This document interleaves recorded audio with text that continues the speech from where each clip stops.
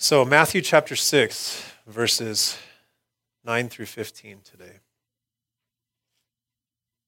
In this manner, therefore, pray. Our Father in heaven, hallowed be your name. Your kingdom come. Your will be done on earth as it is in heaven. Give us this day our daily bread, and forgive us our debts as we forgive our debtors. And do not lead us into temptation, but deliver us from the evil one. For yours is the kingdom, and the power, and the glory, forever. Amen. For if you forgive men their trespasses, your heavenly Father will also forgive you. But if you do not forgive men their trespasses, neither will your Father forgive your trespasses. We are in this portion of Scripture that to me is really exciting, to Christians is very exciting. Jesus is giving a sermon to his disciples, and it's called the Sermon on the Mount. That's how we know it. Now, in this section that we are in, he's teaching his disciples how to pray. Now, I wonder, in your walk, have you ever kind of felt like that? Have you ever been like, Lord, teach me how to pray? Like, I wish I knew how to pray, you know? You ever felt like that? Like, sometimes you pray so much and then it gets like, I wish Jesus would just teach me how to pray. Well, if that's ever been your heart, good news, because he taught his disciples how to pray. They asked him in the Gospel of Luke, and write about this same account in Luke's account. They said, Lord, teach us to pray. And then what he responded to them was this model prayer that he gave them. And it is a model prayer. It's a prayer that we should model our prayers after. Jesus isn't necessarily, we have to say it verbatim, although that's helpful too. It's a good way to train your kids how to pray, right? I remember I was trained to pray with, now I lay me down to sleep, I pray, Lord, my soul to keep. And so you get that memorized, and then you start stepping out on your own afterwards, and God bless Grandma, and God bless, you know what I mean? You start praying on your own. And the model prayer here is a good one to train your kids with also, and to have them kind of get used to the different elements of prayer.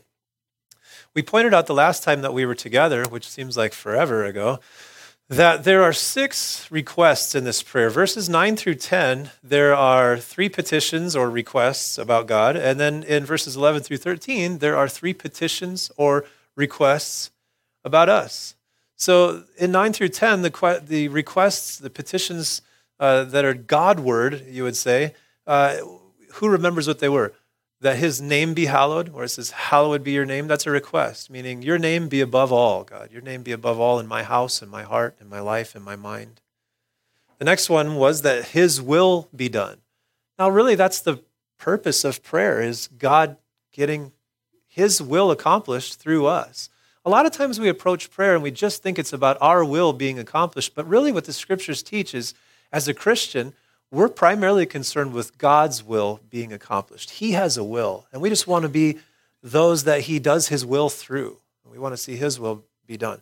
And then the last one, in verses 9 through 10, is that his kingdom would come. And we talked about the different elements of that, how there's an already aspect and there's a not yet aspect of that. This time we're going to focus on the 3 requests about us. And you say, well, I think Jeremy went through the same passage last week. He did, but chances are we're going to pull out some different stuff than what he looked at. And I don't know, maybe it's like OCD or something like that. I've got to go verse by verse through the whole thing. And so he can't take my passage. I'm going to come back. I need to go through the whole thing, But anyway, we're going to kind of look at a little different angle than he did last time.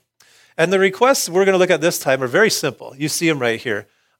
Give me daily food, forgive my sins, lead me not into temptation. So the main points of the sermon are right here, 1, 2, 3, and then these are sub-points, okay? So under the first heading, petitions to be prayed, you have those 3 requests. Then after that, worship to be offered. And the last point is a warning to be received, a warning to be received. Why is this so important? Well, because there's such a misunderstanding and such a lack of true prayer in the Christian church today, right? I heard a pastor talking about the other day, have you guys ever heard of Jim Cymbala, Brooklyn Tabernacle? So they have a prayer meeting that they've been doing on Tuesday nights for, I don't know how many years, 26 years, something like that. And this is New York City, Brooklyn Tabernacle. Duh. And the lines form around the church on Tuesday night for a prayer meeting before the doors open. Lines formed around the block. 2,000 to 3,000 people attend this prayer meeting every single Tuesday. Now, when interviewed about this, a lot of pastors will say, man, it's hard to get people to go to the prayer meeting. How do you do that? And they look to Jim Cymbala for advice. And he says, when people know that God answers prayer, you can't keep them from the prayer meeting. That's very true. It's very true. Because God is our Father, we ought to pray boldly to him for our needs to be met, while understanding that unforgiveness in our hearts will hinder these prayers. And that's the warning that we get to. I'll say that again, because that's kind of the main point of the message today. If you want to latch a hold of anything, here it is. Because God is our Father, we ought to pray boldly to him for our needs to be met, while understanding that unforgiveness in our hearts will hinder these prayers. That's really what Jesus is getting at.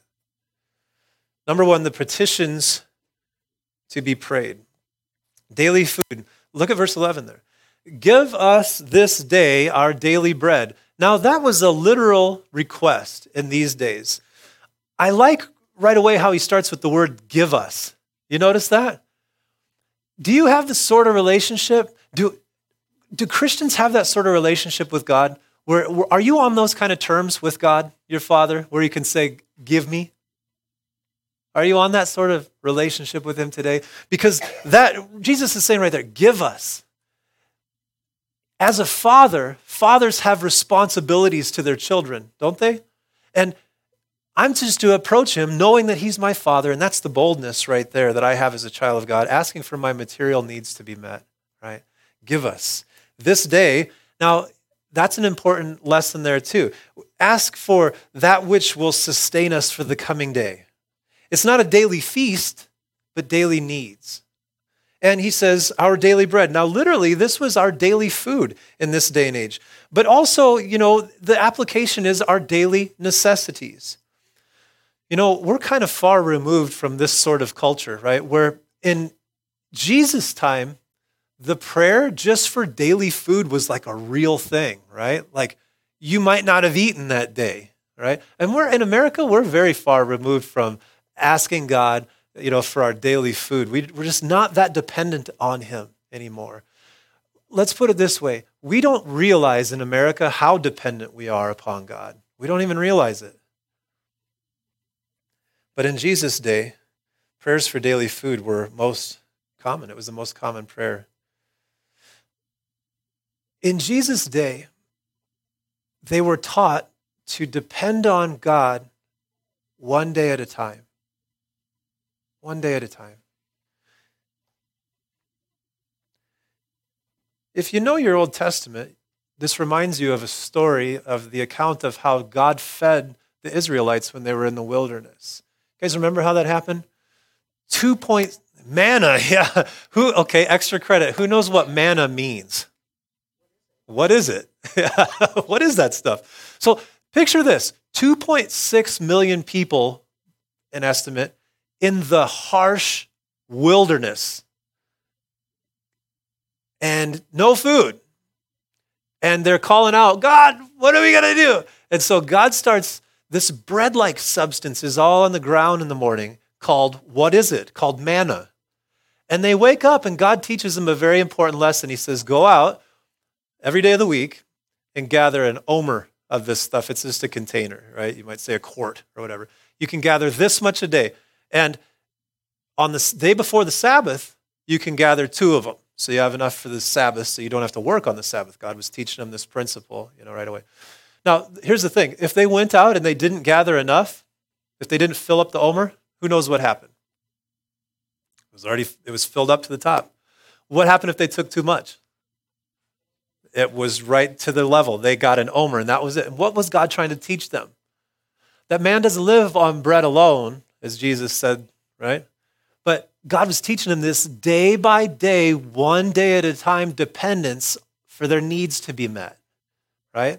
It's a vivid lesson, of God's care and the kind of relationship that he wants with you. Because I think that you might pray like this. You might say something like this: give me this month my daily bread so I don't have to check in with you very often. Because I can do it myself. You know? And there's Jesus tells a parable about a guy like that. He says he had so many crops that he was bursting out of his barns, and he said, you know what? I got to build bigger barns. I got to tear down the ones I have, and then I got to build bigger ones. And, he dies that night, and Jesus says, you fool, your soul's required of you this night. And the problem was he was rich in material goods, but he didn't have any relationship with God. And he thought the bigger bank account that he had, he thought the bigger retirement that he had, he thought the bigger barns that he had, the more secure he was. But God taught him a lesson that your security isn't in these things that you have, because they can get wiped out, It's obvious. I watched a guy work his whole life and save up retirement and get stage 4 lung cancer, and he was done in 2 months, and all of the retirement, what do you do? The bills at the hospital drained it. You know what I mean? So what God wants you to know and me to know is to turn to him as a heavenly Father one day at a time and trust him to meet our needs, right? And I will tell you that would put a lot of the pharmaceutical industry out of business right there, because all the anti-anxiety pills and stuff like that, like all that stuff would just, so many people would get healed if they would just believe that. If they would just believe what God wants them to believe, healing would happen in their heart, even in this minute. If you just, I'm going to trust you day by day, God, for my needs, one day at a time, healing would happen, right? Guaranteed. Now, so give us our daily bread. Now, forgive us our sins. And he says, verse 12, and forgive us our debts as we forgive our debtors. The next request is a forgiveness of sins request. Now, they're called debts here, but this is talking about sins against God. Well, why debts? Have you ever heard when somebody goes to jail and then they get out and they say, she's paid her what? Her debt to society, right? Because when you commit a crime, you break a law, you rack up debt in this sense. It's the very same thing when you and I sin. We rack up a debt against the Lord because we're breaking the Lord's laws, right? And so when we're asking to be forgiven of our debts, we're asking to be forgiven of our sins. And Jesus says it's a good thing, in your prayer to ask God to forgive your sins, right? Because you've racked up a debt against him. I've racked up a debt already today. I've already sinned today. This is an interesting thing. I talk to a lot of Christians, and you say, when was the last time that you were really aware that you sinned? And I don't know. Are you kidding me? I sinned like an hour ago. I fell short of the glory of God on the way here today. I mean, there's some blinders on some people, right? They just don't understand. They think they've arrived somewhere that they're not going to arrive in this lifetime. Now, forgive us our debts as we forgive our debtors. Now, the need to be forgiven cannot be understated. I want to talk about this for a second. Guilt is an interesting part of human life, right?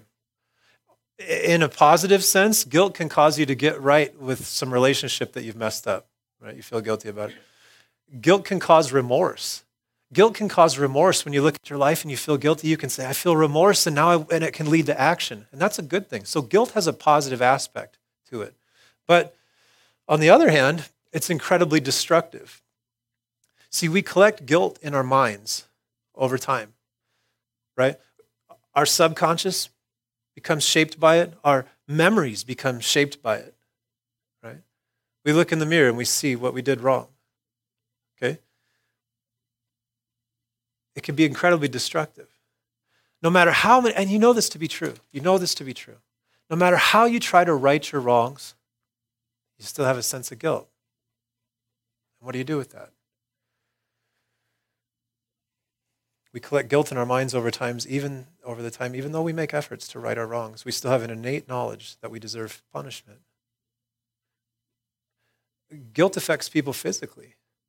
Guilt is commonly married to regret. Now, how this guilt starts to affect people physically, it affects how they take care of themselves, right? That's one way. How they do their hygiene, how they eat, how they exercise. It affects their posture, certainly, right? It affects people's immune systems. All kinds of studies showing how guilt affects your immune system. There are even some studies that are showing the link to cancers, right? Guilt affects people physically. Guilt affects people's success in life, right? If you're walking around with a guilty conscience all the time, you don't take the opportunities that are coming your way. You don't feel like you can. You're guilty. You're busted. Like you're flawed. There's something wrong with you, right? Guilt affects a person's personality. They become calloused, hardened, angry, judgmental. It just makes you sour. Guilt causes people to punish themselves, not always in conscious ways. Negative self-talk, drug addiction, sinful lifestyles, self-sabotage. Consciously, but more commonly unconsciously, people try to atone for their sins. Some people hurt themselves directly. I mean, you look at the phenomenon of people cutting themselves, young people. It's linked to guilt a lot of times. Drug addiction, most times guilt, people punishing themselves. Now, people subconsciously, where they can't get rid of their guilt, they'll start to subconsciously punish themselves. You ever met the person that just keeps over and over getting involved in an abusive relationship? A lot of times that's linked to some sort of guilt.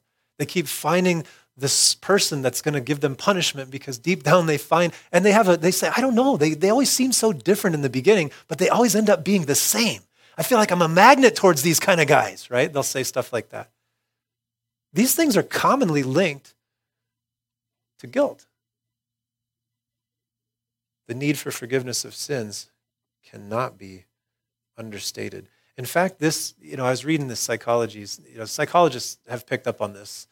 A lot of neurotic behaviors, psychotic behaviors are even linked to guilt, not being able to get rid of your guilt. There's this one, they just actually coined this term recently, though, and they call it the Dobby effect. And it's based on a character from Harry Potter. And I don't know anything about Harry Potter, but I know that this character there, I've read this description, and what he would always do is he always had a guilty conscience, and he was always punishing himself. He'd hit himself, and he'd hit himself up against the wall. The Dobby effect. There was actually a study done in Brisbane, and what they did was, I'm not going to explain the whole study to you, but the conclusion of it was that when somebody feels guilty, what they were doing is they were setting people up to feel guilty in this study, and then at the end of it, they had people submerge their arm in freezing cold water, and they had another group submerge their arm in warm water, right? And then they interviewed them afterwards, and they didn't really know what was going on. They set this whole thing up. But the conclusion was these people that submerged their arm in freezing cold water, they all reported less guilt feelings when they were interviewed after in this study. What scientists concluded was after punishment happened, people felt less guilty, right? Because there was an atonement for the sin. You see where I'm going with this if you know what Jesus Christ did for you. You already see where I'm going with this, right? Now, God knows that guilt is a problem. That's why he says in the Proverbs, if you spare the rod, you what? Right, if you don't discipline your children correctly, they don't get rid of the guilt. And then they later on start manifesting the effects of this guilty conscience that they can never get rid of because nobody will spank them or nobody will do anything to punish them. You think, I want to be friends with my kid and I don't ever want to do anything like that. You're destroying them by not punishing them. In the Bible, God knows better than humans do. That's why he says it, right? But God knows about this, that we have a need for the forgiveness of sins. It's the most important need that a human has, one of them, right? In fact, the pastor, he quoted this head of an English mental institution, and here's what the guy said. He said this, I could dismiss half of my patients tomorrow if they could be assured of forgiveness. This huge mental institution in England. I could dismiss half of my patients if they knew they were assured of forgiveness. Now, why do you still need forgiveness as a Christian?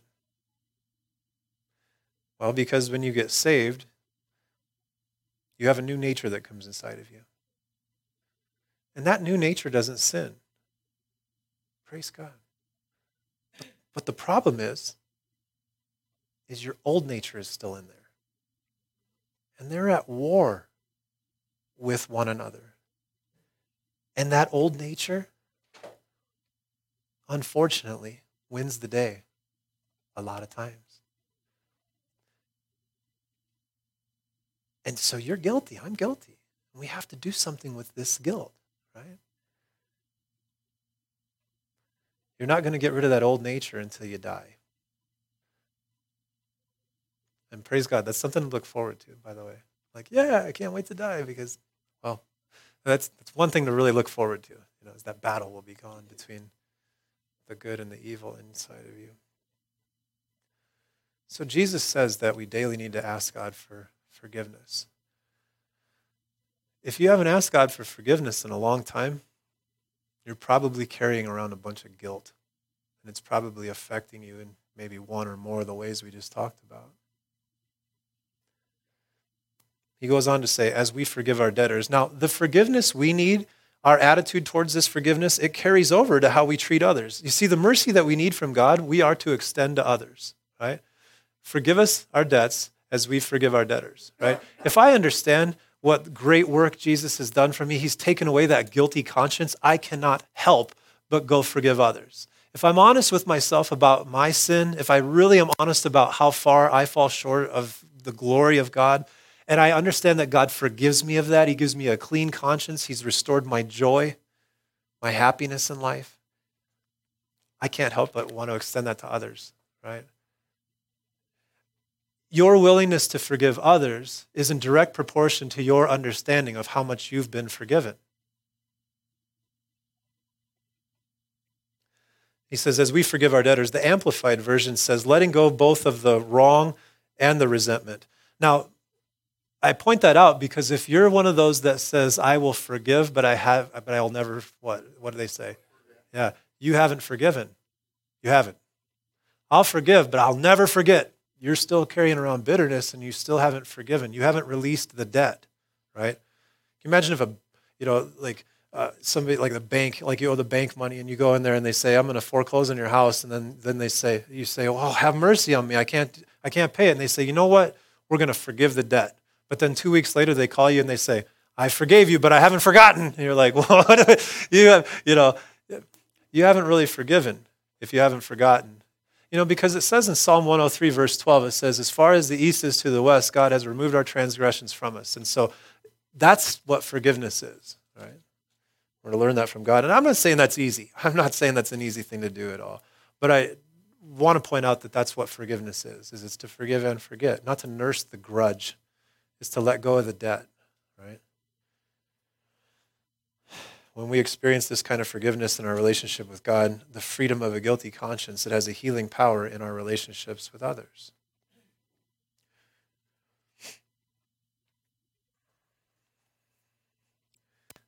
With what we just said about guilt and how it affects people, isn't it clear that one of the best things you can do for somebody else is forgive them? Right?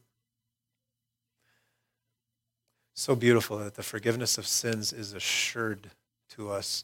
Maybe today you don't know that. I want to explain this a little bit. The forgiveness of your sins is assured to you, right?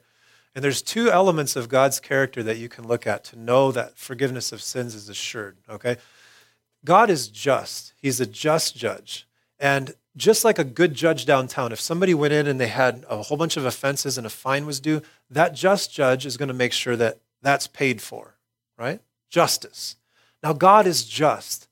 And he doesn't take your sin and just say, I just won't think about it anymore, because that wouldn't be just. Can you imagine if a judge did that downtown? You go in there and some criminal's in there with this long record and the judge says, hey, I just won't even think about that anymore. Just take that folder and put it. You'd think, what a judge that is. But God is a perfect, just judge. And so he doesn't just brush your sin aside. He says this sin has to be paid for. And the only way for this sin to be paid for, because it's an eternal offense, is with an eternal payment. And so he manifests himself in a human form, and he comes here as Jesus Christ, the eternal Son of God, and he dies a death on the cross that pays that debt in full. And also because of God's justice, demanding that your sin be completely paid for, completely taken care of, God's justice, right? He took care of it. And you can count on that. Forgiveness of sins is assured to you because God is just. Because God is just, he demanded payment for that sin, and that sin has been paid for appropriately, right? Now, here's the other thing you want to think about. God is faithful to his word. And his word says, if you will ask him for forgiveness of sins, that he is faithful to forgive you and cleanse you of all unrighteousness, right? So God is just in demanding full payment of the sin, and he's faithful to say that if you will believe in what Christ did, that payment of that sin will be applied to your life. You can rest assured, here today of the forgiveness of sins. I don't know what I would do without that. By and large, I find two groups of people when it comes to this sort of conversation. People that get it and people that don't get it. And God, as I stand up here as a pastor week after week, I don't know how to make anybody get it. So it's only up to him to do that. It's only up to him to work in your conscience to help you to understand this, right? There's relief for your guilty conscience. There really is. You can be forgiven. And I pray that God makes that real to your heart today. Because all these other things that you're trying to do, it's not working. It's making you sick. Jesus says, forgive us our debts as we forgive our debtors. And you can be assured of that forgiveness today. Lead us not into temptation, but deliver us from the evil one. Now, there's a debate about what this prayer request actually means. Let me give you the different views here. So, don't tempt us to sin. Is that what he's saying? Don't tempt us to sin? Is it pray to God that God wouldn't tempt us to sin? No, because James 1:3 says that God doesn't tempt anybody, right? James 1:13, God is not tempted by evil, nor does he tempt anybody. You guys know that verse.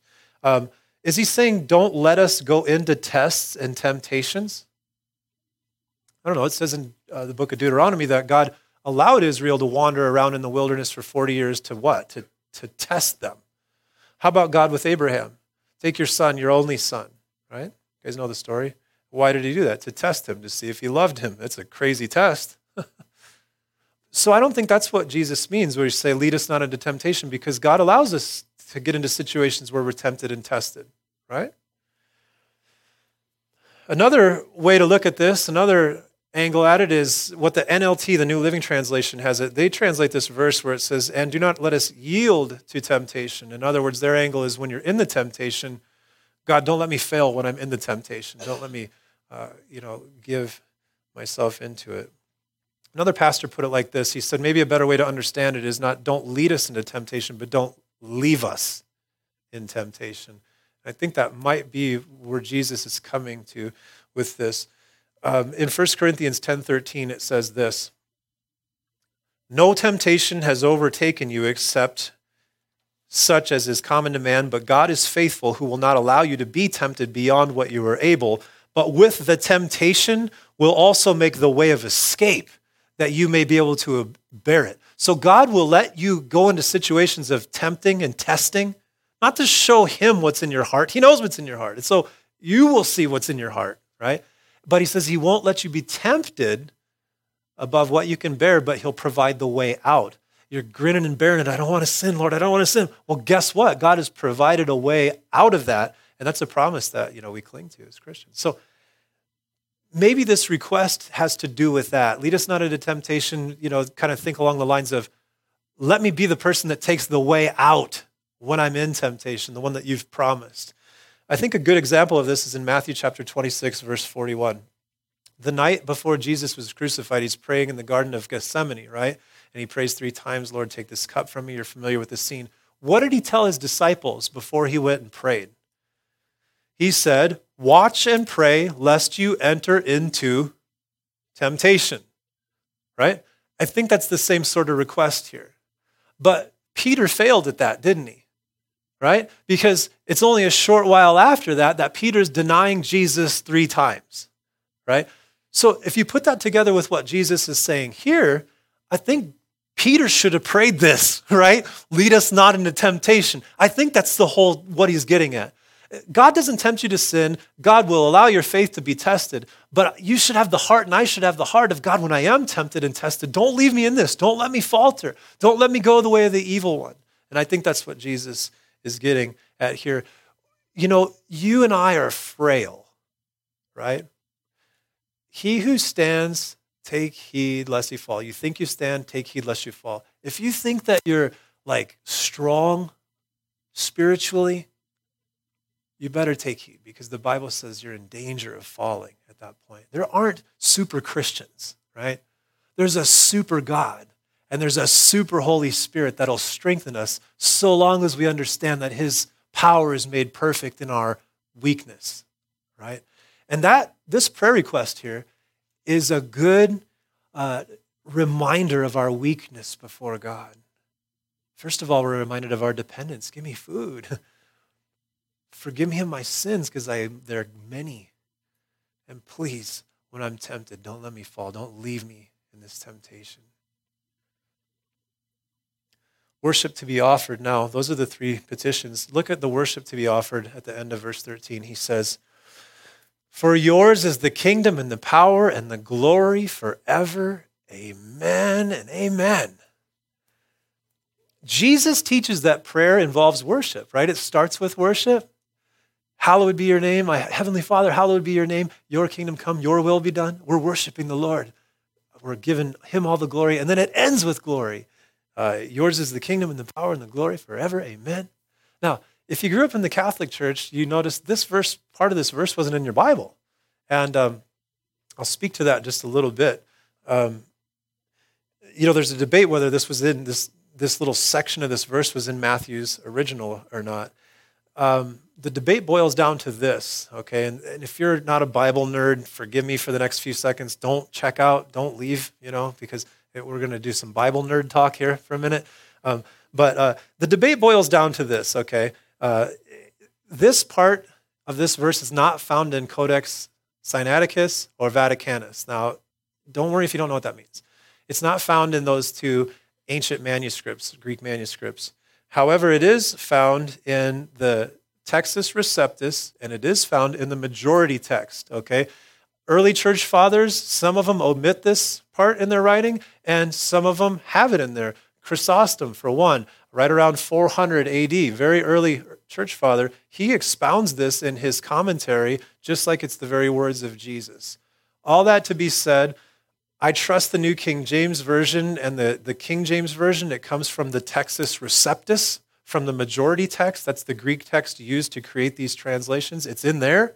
And a number of church fathers quote it. So in my position, I don't have the authority to say whether it's in there or not. I'm going to take it that it's in there. Obviously, these translators believe that it is in there, and it's neither here nor there. But the argument for the other side was when this prayer started to be used in liturgy in the early church service, that a scribe just helpfully added it in there, and that's the argument for it. That once this became a prayer used in church, then it just got added at that point. So that's really the debate. Not in Codex Sinaiticus or Vaticanus.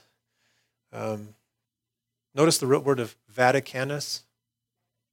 Right. So, but it is in the Textus Receptus in the majority text. Now, this statement brings us back to the beginning. Your kingdom come. That is our priority, is his kingdom. The power that we live and serve in it's all his, and all the glory, praise, and honor and worship belong to him. And I like that he ends it with that word amen, right? You know what the word amen means? So be it. Let it be.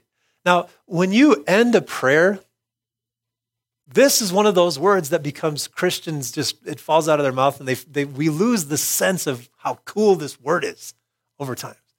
I heard a pastor one time, and he said he was preaching in this one church, African-American church, black church, and rather than say amen, during the preaching, like he would preach, and like everything he would say, they would say, make it plain, instead of amen. Like, some congregations you'll be preaching, they'll be like, amen, amen. But he said this church, they kept saying, make it plain, preacher. Like, that's awesome. I love that. He said he was taken aback. He was like, yeah, make it plain. That's what we're going to do here, But amen is like, so be it. It's your will, God. It's up to you. And you know what? I trust you. I trust you that your will is going to be done in my life, and your name's going to be hallowed, and you're going to provide my daily food, and you're going to forgive me of my sins. I'm assured of that here today. And God, that you're not going to lead me into some place where you're not going to help me get out of it when I'm tested. So be it. Trust it. I trust it, God. I trust it into your hands. It's an ultimate declaration of the trust of God. When you put amen on the end of your prayer, I hope you think about that this week. It's an ultimate, I trust you, God. So be it. Your will be done. Not my will be done, thy will be done, right? Whatever that looks like.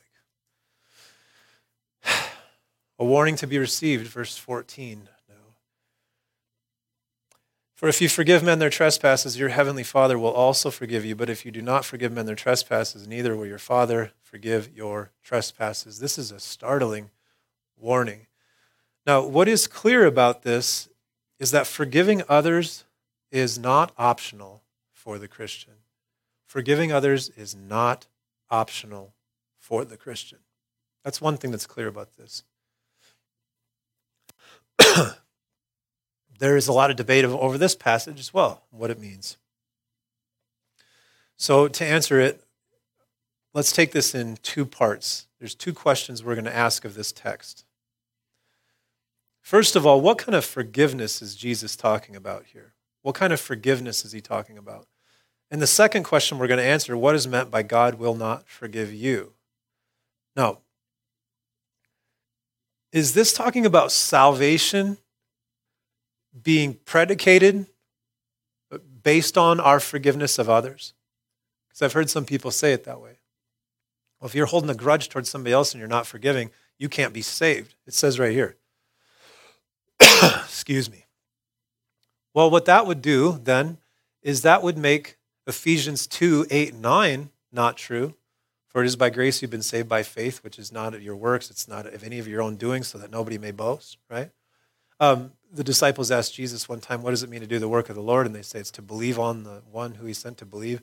The Philippian jailer said, sirs, what must I do to be saved? And he says, believe on the Lord Jesus Christ, you and your whole household, you'll be saved. The Bible says, whosoever calls upon the name of the Lord will be saved. John 3:16 says, God so loved the world, he sent his only son, that whoever believes, right? So if we're saying that salvation is contingent upon me forgiving other people, then we would be adding works to salvation, right? So I don't think that's what he's saying here. You can't ever take a verse of the Bible out of the context of the Bible, right? You will avoid much false teaching if you always leave the Bible in context of the Bible, right? No. So I don't think that's what he's talking about. I think what he is talking about is the forgiveness that we receive. It's not the forgiveness we receive the first moment of salvation, where we've received the remission of sins. When you say yes to Jesus Christ, that record of sin and everything past, present, and future is laid upon Christ. You are what the Bible calls justified.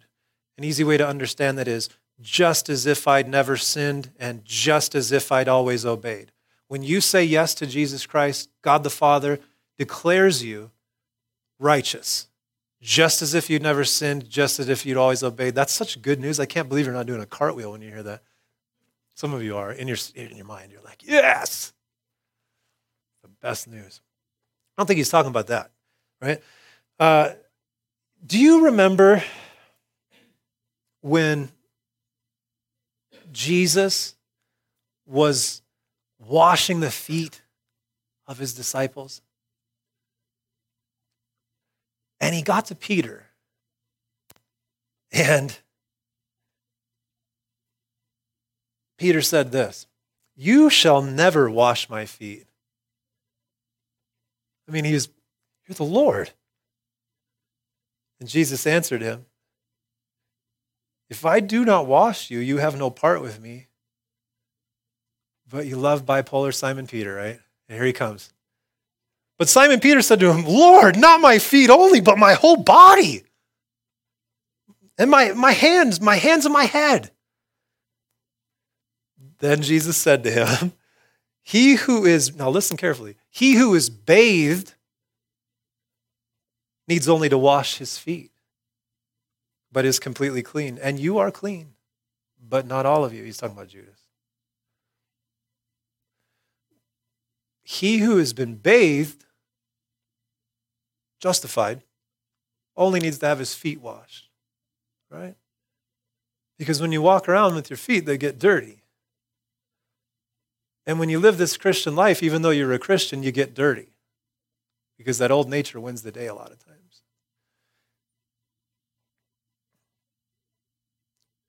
And Jesus says it pretty plainly. If you don't allow him to wash your feet, you don't have a part with him. You don't have fellowship with him. That might explain the spiritual condition of somebody today. I know I'm a Christian, But I'm not excited about Jesus Christ whatsoever. Not excited about the Word. I don't have joy. Yet, if you were to ask me, I would say, yes, I believe and I'm going to heaven, but I don't have any relationship with Jesus. Well, he says right here, if you don't allow me to wash you, you have no part with me. When was the last time you came to Jesus for washing? When was the last time you confessed your sins to him?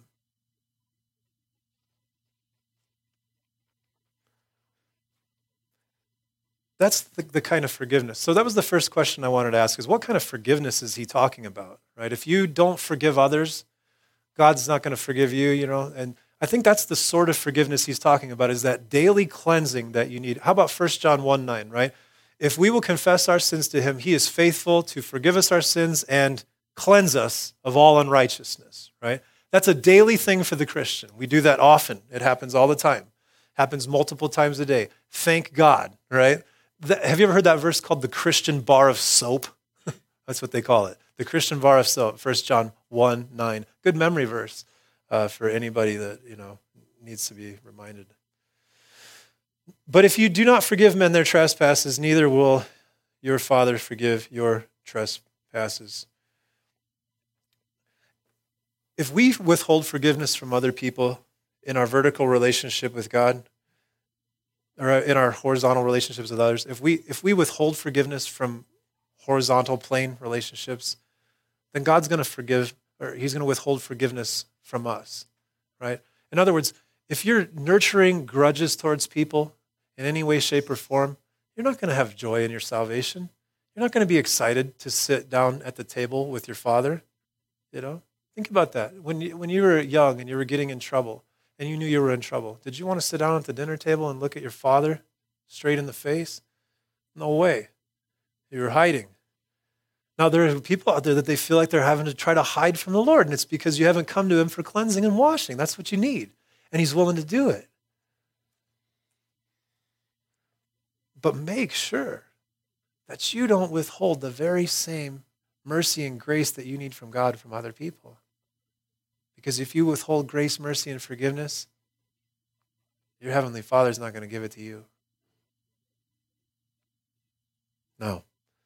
I really like what Jeremy said last week. Remember what he said when he came to this verse? I'm not trying to elevate him. He's not here. Doubtful he'll watch this video. But when a Bible teacher comes to a passage and they get convicted of their sin, and the guy said that he had to go, this convicted him, he had to go across town and go to somebody's house and ask for forgiveness because he had been withholding. You know what I mean? I love a Bible teacher like that. They sit under the text all week long. They realize they're just as jacked up as anybody else. God busts them with the Holy Spirit, and they go and they take action and they do something about it. I love that. That's what Christianity, that's what this is about. The Bible speaks to you, you hear God's Spirit speaking to you, and it leads to action in your life, right? And that warning should cause action. Now, God wants closeness with us all, and he wants fellowship, and that's why Jesus gives this warning, because he wants to be with you. It's like a father that longs to be with his children. He wants to be in fellowship with you. He wants you to have a clean conscience. He wants you to go through life joyful, and he's provided it all for you in Jesus Christ. And the table's open. You can come sit there, and he wants to look at you face to face. Maybe that involves getting rid of some grudges that you have towards people. Maybe that involves just coming and asking for forgiveness of your own sins. So, because God is our Father, we ought to pray to him boldly for our needs, all while understanding that unforgiveness in the heart hinders these prayers. So, I want to conclude again by looking at verse 13. We're looking at that, forgive us our debts, forgive us our sins. Maybe today you've never received the forgiveness of your sins ever at all, and you've never received Jesus Christ as your Savior. If God is working in your conscience today, and you know it's your time to give yourself to the Lord, you know that today, you're under the searchlight of the Scripture, the Holy Spirit's, this is your day. Let me tell you, when people give their life to the Lord, it's not because, when it really happens, it's not because the pastor was eloquent and got them all whipped up into a frenzy and a bunch of emotional music was playing and all that stuff, and all these people are coming forward. Not saying that's bad. I mean, Billy Graham crusades, all that stuff's great. But the same thing happened at a Billy Graham crusade that happens in a room like this is the Holy Spirit is working on you through your conscience. And you know it's time to get right with God. You haven't received his forgiveness. As in the illustration with Peter, you've never been bathed. You're still under the wrath of God. You're still, the debt of sin has not been taken care of in your life because you've never received Jesus Christ. I want to give you that opportunity today, and what you do is you simply take that conviction that's going on in your heart, and you say, Holy Spirit, I realize you're convicting me, and you admit to God, I'm a sinner. I've fallen short of your glory. I've failed to give you the glory that you deserve. I've lied, I've cheated, I've stolen. I've hurt people. I've been unforgiving to people. I haven't always done the right thing. All of us are really in that category here. And when you come to Jesus Christ, it starts by admitting that. It starts by getting honest with yourself and honest with God. God already knows everything anyway, and you're just not fooling anybody. You're not fooling anybody but yourself. And so you admit that to God. I'm sick of this life, joyless dumping on myself, a guilty conscience. I'm sick of it. I want to be cleansed. I want to be set free. I want Jesus to be my Savior. And he'll give that to you as a free gift because he loves you. It's that simple. If you really believe this, God will set you free. And he'll heal your conscience right here and right now. Your life will change forever. Now, maybe as a Christian, you've never, you've kind of drifted from God, and the excitement in your walk with him is gone, and maybe you're complacent a little bit, and you're not experiencing life in the light. Is this no doubt because you have not come humbly to him for forgiveness and cleansing? Say, I know I'm going to heaven. Okay, but where's your joy? Where's your zeal for the Lord? Where's your zeal for his word? Where's your love for his people? These are the things that the Holy Spirit produces in the life of a Christian. Is it not because you haven't come to him and asked him for forgiveness? If you want fellowship with him, if you want that fellowship restored, you want to sit at the table and be able to look at him face to face, here it is. Turn to 1 John, chapter 1, verses 5 through 9, and I'll close with this. 1 John, right next to his brothers, 2 John and 3 John. Little John? No. Turn to 1 John, chapter 1, please. And I'd like you to look at verses 5 through 9. I'm going to read them. If you want the fellowship in your relationship with the Lord restored today, you know you're a Christian, you know you believe, but you want the fellowship restored, this is a very helpful passage. 1 John chapter 1, verse 5. This is the message which we have received, or which we have heard from him and declared to you, that God is light, and in him there is no darkness at all. If we say we have fellowship with him and walk in darkness, we lie and do not practice the truth. But if we walk in the light as he is in the light, we have fellowship with one another, and the blood of Jesus Christ, his Son, cleanses us from all sin. If we say we have no sin, we deceive ourselves, and the truth is not in us.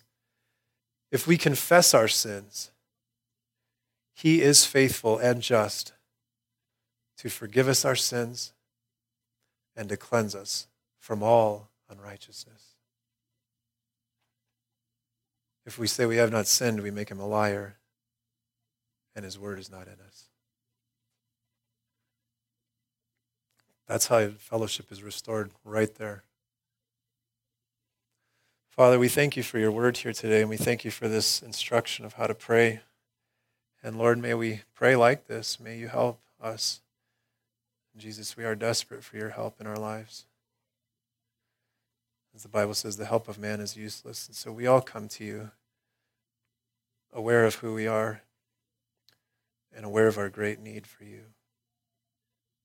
Heavenly Father, I'm so grateful to you that you want fellowship with me, that you're for me. The Bible says you're for me, so who could be against me? I can't even wrap my mind around it, that you want fellowship with me. And I can tell you for certain today, Lord, that I don't know where I'd be if you didn't clean my conscience. I have no idea how out of control my life would be, how sick I would be. I pray for the person here hurting today or people that need a touch from you. God, help them. Help them take that next step into you. I ask it in Jesus' name. Amen.